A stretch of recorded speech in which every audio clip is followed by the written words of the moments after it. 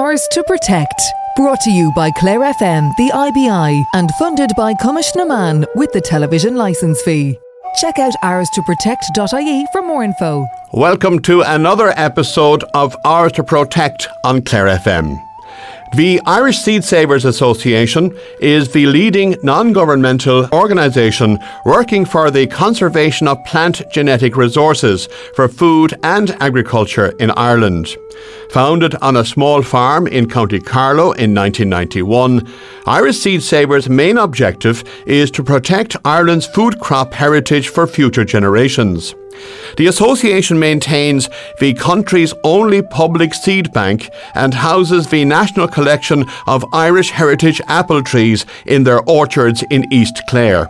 Elaine Bradley is Executive Director of Irish Seed Savers based near Scarriff. Irish Seed Savers is primarily a conservation organisation. We're also a social enterprise. We're based here in Scarriff, East Clare. We're one of the biggest employers in East Clare. We've 25 staff presently and we're currently recruiting for another 3. Our work is of local, national and international importance. So we conserve Ireland's food crop heritage. So that would be food crop seed and fruit trees as well. And when I say we've an international presence, we're registered as a gene bank with the UN's Food and Agriculture Organization, with the EU. And some of the seed that we've saved over the years is now in the International Seed Vault in Svalbard. Projects that we've had, including finding heritage grains, are held by the Department of Agriculture now, and they're making a resurgence. So, like many animals, plants, once they go extinct, they're gone and they don't come back. And our food crop heritage are the plants that our ancestors would have had for their own tables. And they've evolved over millennia often, from wild plants, and then through human interaction they've been cultivated and bred to provide these heritage vegetables. And now most seed, 60% of the world's traded seed, is actually owned by 4 agrochemical giants. So the seed that we would hold in our seed bank and that we would also make available to the public is vastly important because it's organically grown and it's open pollinated. So what that means is that it's pollinated by natural means, and that if you grow out the vegetables, take the vegetables for yourself, but grow some out for seed, you can collect the seed and sow it on. And the likelihood is that you're going to get a plant that is true to the parent plant, true to type, have the same characteristics. Whereas if you buy your F1 seed from the supermarket, it may be sterile or it doesn't breed true. So you end up going back year on year to the supermarket to buy more. I suppose our work is very community focused as well. It's not just about being a museum for genetic resources for plants, but it's about a living culture where we're encouraging people to use open pollinated seed to grow their own fruit and vegetables and to plant orchards. So one of the big things, I said we'd a local and national presence, is increasingly we're working with local authorities to plant community orchards, including in urban landscapes. But we also are involved in education as well. So we would educate anything from day-long courses through to 2-year-long courses, depending on who it's for and what they want to do, about seed and about orchard creation and maintenance. Anita Hayes and Tommy, who are our founders, were really way ahead of their times. They were doing biodiversity before people knew it was a word. So here on our 20-acre organic farm in Scarriff at Capparoe,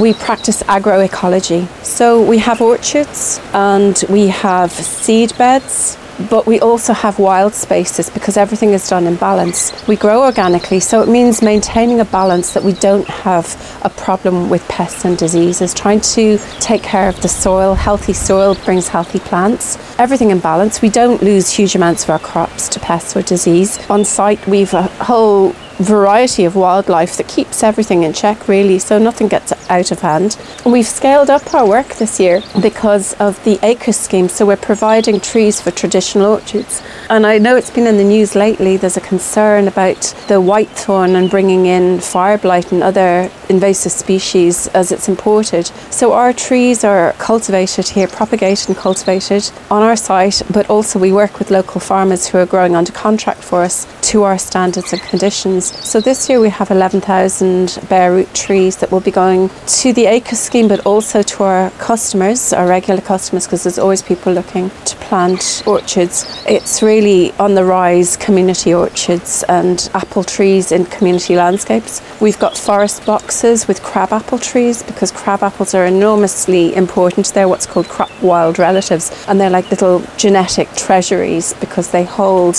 huge amount of genetic diversity, and it's so important not to lose that. And if I could just tip into that point then, that through breeding, so I mentioned earlier that the seed companies owning seeds, what they do is a lot of them are manufactured or bred to have a certain characteristic when you eat it. But what they do through this breeding program is they narrow the gene pool within the plant, and you have something like the equivalent of a monoculture, which is the opposite of resilience. So if you've just got all one type of plant that's genetically the same, if something comes along, it's going to wipe it out. Whereas genetic diversity really is your investment in the future. It's about food security and making sure that we have food supplies going forwards. Every time a tree or a bag of seeds leaves here going to a private owner or to a farmer, do they realise that they are doing something for biodiversity? Yeah, that's a really good question, and it is definitely part of our remit, but I suppose we're always, I wouldn't say on the back foot, but trying to find the time to make sure we're communicating these things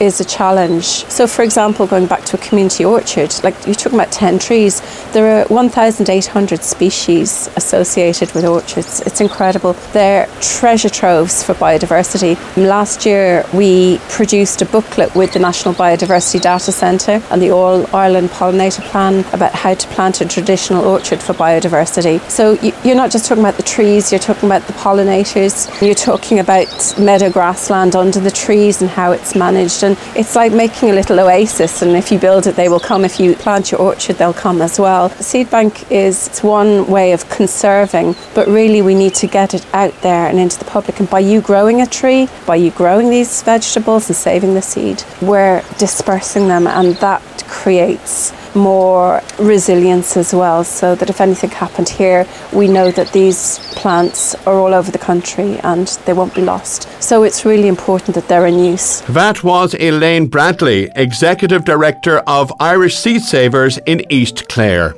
We'll be back next week with another episode of Ours to Protect.